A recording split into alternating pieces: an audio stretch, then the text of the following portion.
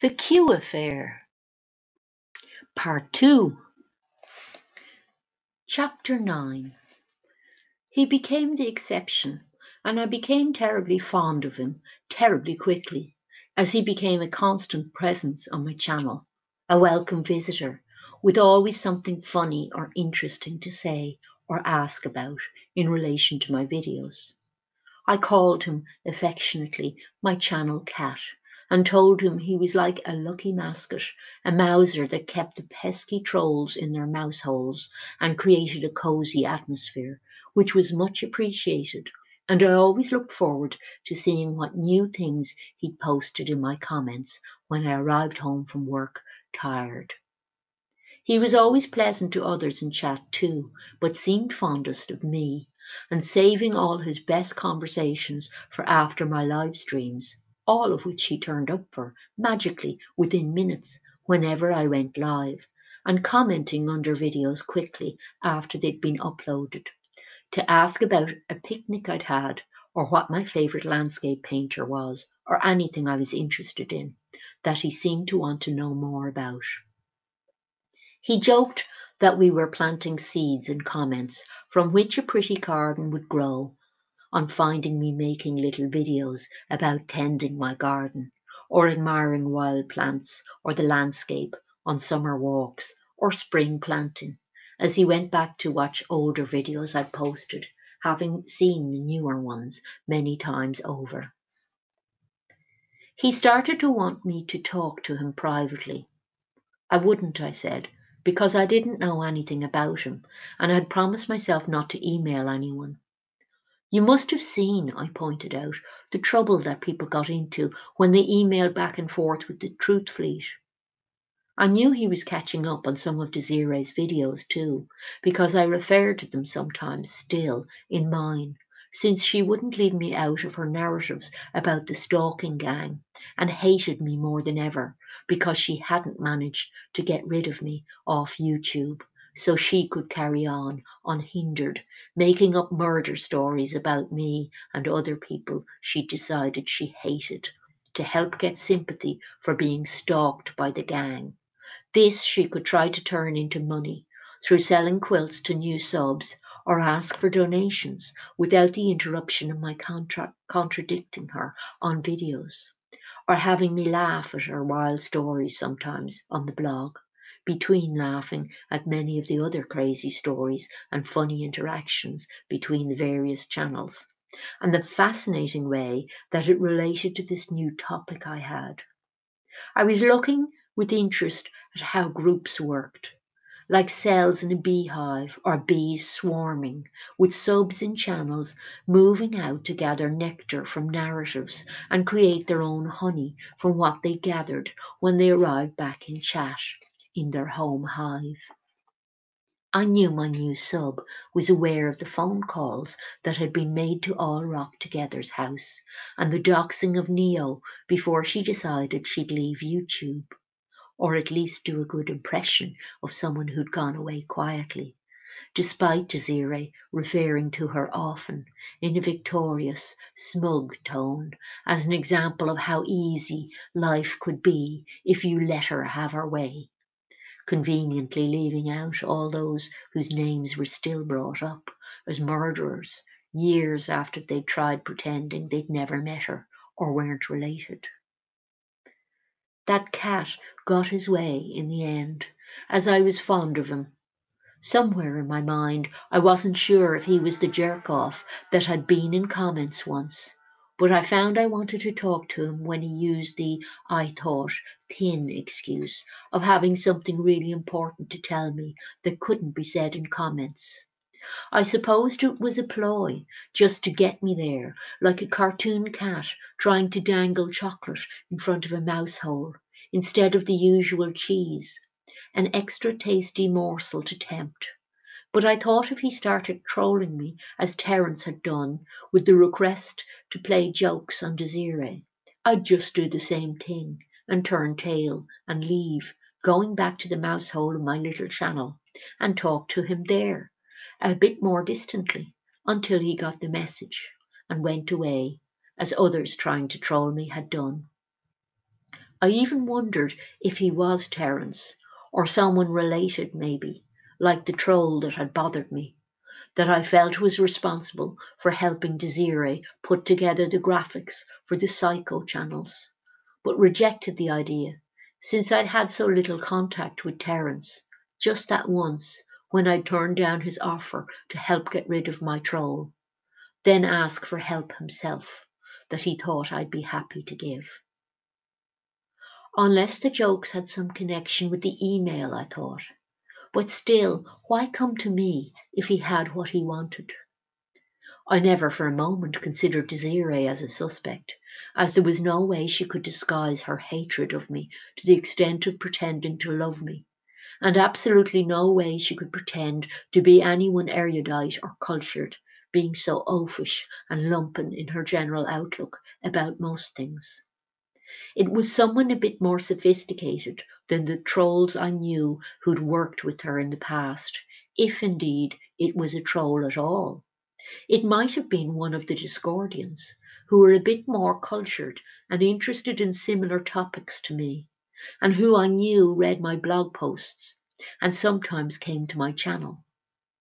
I wondered whether I might relax and just enjoy the company, or was I going to regret it if I did? Well, here we are, I said, once he'd messaged me on Twitter, thinking, well, in I go, trying to remember if the cat McCavity ended up dead in the poem with his throat slit, or if it were the curious that sought him that were assigned that fate instead. What was it you couldn't say in comments? I must admit, I expected the I love you thing, although he'd done it already quite openly, while jousting for my honour in our Battle of the Limericks episode. What he did say made me laugh nearly as much, though not that he could see, luckily. I'm Q, he announced. I know you'll think this crazy, but I have to tell you. It's vital, of course, that you maintain secrecy on this, as the security of the whole operation is compromised if you don't. That was a pretty easy promise to make, as who wouldn't think it sounded ridiculous? And who had I to tell that listened or that wouldn't laugh at the silliness of some random from my comment section announcing they were Q? Why on earth would the oh so important Q be talking to me at all, with all that posting he was doing down on the 8chan boards, kept so busy with Q drops, coordinating with the president to take the cabal down to drain the swamp? This was straight-faced joking, perhaps, not something he'd done so far with me. Perhaps a really silly lie, just to impress me. He'd done the military thing just a while back, taking to calling me ma'am in comments, which I'd laughed at, until he insisted he was from a military background, a uniformed soldier, and it was just his way. When I'd pointed out that uniforms never impressed me much, the Irish having a completely different attitude to what soldiering was about to the American one, where active service was seen very much as a bringing democracy to the rest of the world, doing them a huge favour which they were supposed to be grateful for, as opposed to just joining the army. In Ireland, it was a career like any other. Maybe you ended up serving in peacekeeping forces in the Lebanon or somewhere, and not in a big moral crusade in your own mind, but in it to get qualifications and a small pension, or advance your career up the ladder slowly for not much pay. Nobody really paid soldiers much attention whenever they were spotted outside their barracks in the city, unless there was a bus strike on and they were helping people get home from work by putting their trucks to good use and carrying elderly ladies' groceries up the ramp before helping them into seats in the back. Then they were the heroes of the day, with some usefulness and evidence at last. I remembered how I'd playfully jeered him about it and how offended he'd been at my tone, which I'd had to then apologise a bit for and roll back on, telling him why the army was a different kettle of fish altogether in the Irish psyche to the American one, since we're a neutral country, and had a completely different mindset about war as a result, probably. I was sorry if any offence was caused. Secretly, I still found his attitude silly, and had always hated the booyah attitude that seemed to conjure up people chanting Murica, Murica with their fists in the air like savages. That image in the air around truthers who kowtowed to any YouTubers who had seen service, constantly thanking them for it and insisting on calling them sir years after they'd finished their service. I felt similarly about nurses and doctors, or nuns or businessmen. I just hated suits and uniforms, basically, and authority. It implied other people's made up rules that subservient type bullies wanted you to live by, whether it suited you or not. My heart sank a little at the realization that I probably had a full time fantasist on my hands. I'd liked it when the fantasy was a nice one I'd liked, involving flowery language and gadding about like Galahad through comments, while I admired the colourful seeds he'd planted there. But I thought Q silly and didn't like where this was going now much. He could detect my disappointment, I suppose, because he quickly explained that I must think him mad. Yes, but it was important for me to know, as we could not get any further if he didn't let me know, and he wanted to be honest with me and get it out in front, then get me to agree that if we were to continue to talk, all our communications must be private. Right, I thought. Time to get my coat, as it were, and go. How to leave without insulting him terribly? Was he going to say any moment, I'm just kidding, wanted to see what you'd do, you silly moo? I hoped so. This was way beyond awkward. I needed to be able to laugh, as suddenly I felt terribly let down, as I assured him that I wasn't thinking him mad at all, just needing to digest the information a bit for a while. All the fun had left the room. Now I'd gone into the DM room alone with him. In my real room, I stared out the window while wondering what to do. He continued to post comments under the exchange. Eventually, I responded further, and I might have said something about it being a lot to take in, or give me a while to let it sink in, or some such delaying tactic, because I dreaded insulting him again, after the offence he'd taken about the uniform remark in comments, and how long he'd gone on about that afterwards, which struck me as rather over the top and a bit sulky, but not something I wanted to repeat. I just didn't know what else to do with it, and suddenly just wanted to be alone for a while, up a mountain, or anywhere else but there, then laugh or cry or something. I didn't know what to do with the sudden mad assertion he'd made in private. His next comments helped little, as they did admit he realised it sounded very weird, and I wouldn't believe him, and so on. So at least he was in touch enough with reality to make excuses. But I thought it was a rather mean-spirited joke, if that's what it was. If not a joke, he was not all there in the sane department, and was like one of the people that would sign up for a Q channel to chase down the paedophile networks that the elites were all in, to traffic children for eating and harvesting their organs for adrenochrome, and all the filthy things Q is about. All the filth in life and constantly dwelling on it. And this guy wanted to be Q? Sheesh. He gave me an excuse to go when he brought the topic up himself, while asking me to promise to at least give him the chance to explain further after he gave me time to digest his claim to be Q. It neatly got me off the hook straight away, but hooked me into a further promise. I said good night then and left. Next time he appeared in comments, I agreed to talk to him again in DMs, and he was as charming as he had been in chat. But the topic of Q had to be discussed. Now he'd brought it up, like a leviathan lurking under any other conversation.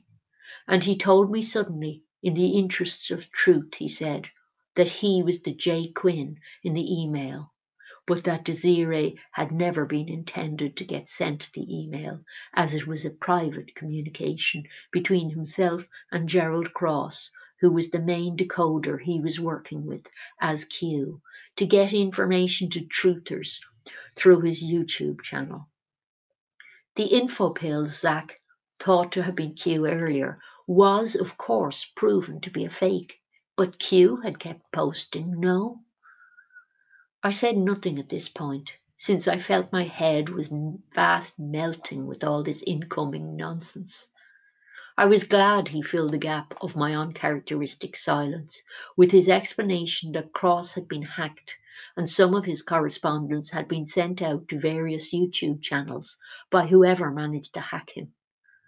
Why Desiree was on the list, he guessed, was because someone wanted to mess up the operation by getting channels interested in Q involved in wrecking the whole secrecy of it, by putting out the hacked information to foghorns like Desiree, who were guaranteed to want to talk about it and attach all sorts of disinfo to it to confuse people, like the thing about her insisting it was this lawyer guy. And these types were good at getting people to notice when they talked on and on. It was all spycraft, this kind of disinfo. Oh boy, I thought, I didn't sign up for this nonsense. I was just enjoying a chat in my comments. This is what happens when you break your own rules and do something stupid. Consequences follow, and you have to deal with them. I was beginning to hate Q even more than I did already. I couldn't think of anything positive to say, so I just answered with a brief, "Oh, I see," which tends to be my go-to phrase in written form, where it would probably be, and a head nod to assure someone I was listening. Were they in front of me? There was just so much there, all thrown together, like a pile of dirty dishes and pans in the sink, that you couldn't really ignore. You had to face it. I didn't really think that the email had come from his direction as he explained it. The hacking of Gerald thing sounded slightly more plausible, with so many hacker types interested in Q, and all watching Desiree's Q content and related Q channels. Someone could have just carbon copied the hacked email to her to see what narrative she'd make up around it, out of curiosity, or for fun, as a Discordian might do, to get more free entertainment and laughs out of her reaction. Now this Q claimant was claiming to be the J. Quinn mentioned in it, and so claiming Q was interested in little old me. And the more explanations he came up with to flesh out his initial explanation with, the dumber it sounded, stretching the imagination even by Q standards. The rest of the information was even hazier and floated around these two initial ideas, which at least had been vaguely possible, if not very plausible. One thing was solid. There was someone out there, or a team of them, creating those Q posts. And they were on YouTube too, since that's where the decoders were, putting out the narratives that posted on the 8chan boards, and the much less porn-filled pared down site QMap, designed for elderlies like Desiree, who pretended they'd no interest in seeing the filth on 8chan, but who probably secretly visited it for filthy thrills between Bible study sessions. The fact that he'd found me made sense, since Desiree never shut up about me. He might even have been writing back and forth to Gerald Cross on an emailing list or something, as the decoders offered extras to Q fans who were willing to donate cash or purchase t-shirts or mugs with Q emblazoned on them. I realised now, though, that the message she'd received sounded a bit like it had been about the timing of something, telling the Quinn person to wait for the 2-hour window, then proceed. It didn't sound like something you'd send to a fan on an email list, but I hadn't listened closely enough, not being interested in anything Q, and had concluded it was probably Discordians having a joke with Desiree, knowing she was trying to get Cross's attention, but did sound rather like what my fantasist was telling me now, that it was a Q drop timing that had been discussed, and what moment the drop was to go up on the board, to synchronise maybe with something that Donald had tweeted out a few hours before, that he had some inside scoop about the secret coded meaning of, that he wanted Q researchers to ponder on some more with decoders' assistance. If that were the case, I would have to take into consideration the seemingly ridiculous idea that maybe the email, if genuine, meant he was possibly Q, or at least on a rumoured team of about 12 Anons, sort of disciples of Q, who posted using the identity Q. My mind was blown and started to melt like an ice cream cone in the sun as I stared thoughtfully at the interestingly shaped summer's day clouds floating by my living room window, with my tongue out, tied up in a kind of paralysis of thought, but feeling mightily fed up at having to think about this at all. An interesting logic puzzle, and boring at the same time overall topic. It was interesting to wonder, but potentially terribly dull, I thought, if you had to wade through a lot of very silly narratives of Q's posts to try to find out who and what Q really was about, as so many were trying to do, just to find out if this guy was having a laugh, when the whole Q business seemed like someone having a big laugh in the first place. Still, he ventured, it's working out okay, isn't it? I mean, she thinks Q is this lawyer guy, and she's so busy rabbiting on about that she's almost forgotten about you and the excitement. It was true, and she hadn't mentioned me in a while, what with the annoyance at the All Rock Together host's treatment of our precious email, and her chasing up the Quinn lawyer with letters, which he was polite enough to respond to back and forth, keeping her happy for a while. Turned out the lawyer she'd randomly found was a truther-style fundamentalist Christian himself, with a big admiration for Trump, as well as a willingness to tell her all about the Chicago gangster Mancino that he'd defended before his death in jail. Murder by the mob that killed her daughter, Desiree was sure. Lots of fodder there for more channel narratives. So, yeah, Mr. Q for Quinn or J, or Mr. Cat in chat, or Dashing Galahad, or the jerk off, or goodness knows who else he was in life. Certainly very difficult to establish whether my map of the territory was even the right way up anymore, after I'd just started filling parts of it in, and it was enough to give you a headache, what with all the other stories to keep track of. I started to be glad of the boring day I was going to have at work the next day, to give me time to see if letting it settle made it seem more sensible or clearer. He wasn't about to tell me much about who he was in real life, not yet, and I didn't really want to know if he was as nutty as he seemed. He kept me on board, though, with his stories over the next few days, as he'd a lot to explain about why he turned up in my channel. He'd felt sorry for me and the rough treatment I'd received at Desiree's hands on viewing her content, which happened as a result of her going on about the decoders so much, something he'd always taken an interest in. He wasn't on social media himself, mind you, and the account he'd made on YouTube to talk to me was new, having been created only recently, when he dropped by Desiree's channel to ask her something on tuning in to hear her comment on the decoding. I realised, contrary to his claim that he wasn't on social media much, he must spend a lot of time watching videos if, as he claimed, he took a close interest in all the decoders of Q-drops, as there were so many of them to keep track of, with many hours of the different decoders' materials on the various channels, and new videos spawned every time a new Q-drop came out. Not to mention being Q down on 8chan and all. It seemed very fishy, but I couldn't make sense of it all at once. Of course, he would be required as part of his job to keep track of some things on YouTube, as he worked for the NSA as a PSYOP specialist in intelligence, as Q, something he'd be able to speak about very little for obvious reasons. I wished he'd shut up about it altogether and he could keep his stupid Q clearance forever, for all I cared. But of course, you can't turn the clock back. Not even if it's a magic decoder clock, like the Q clock, the workings of which were a puzzle to me, like so much else. In another way, it was interesting.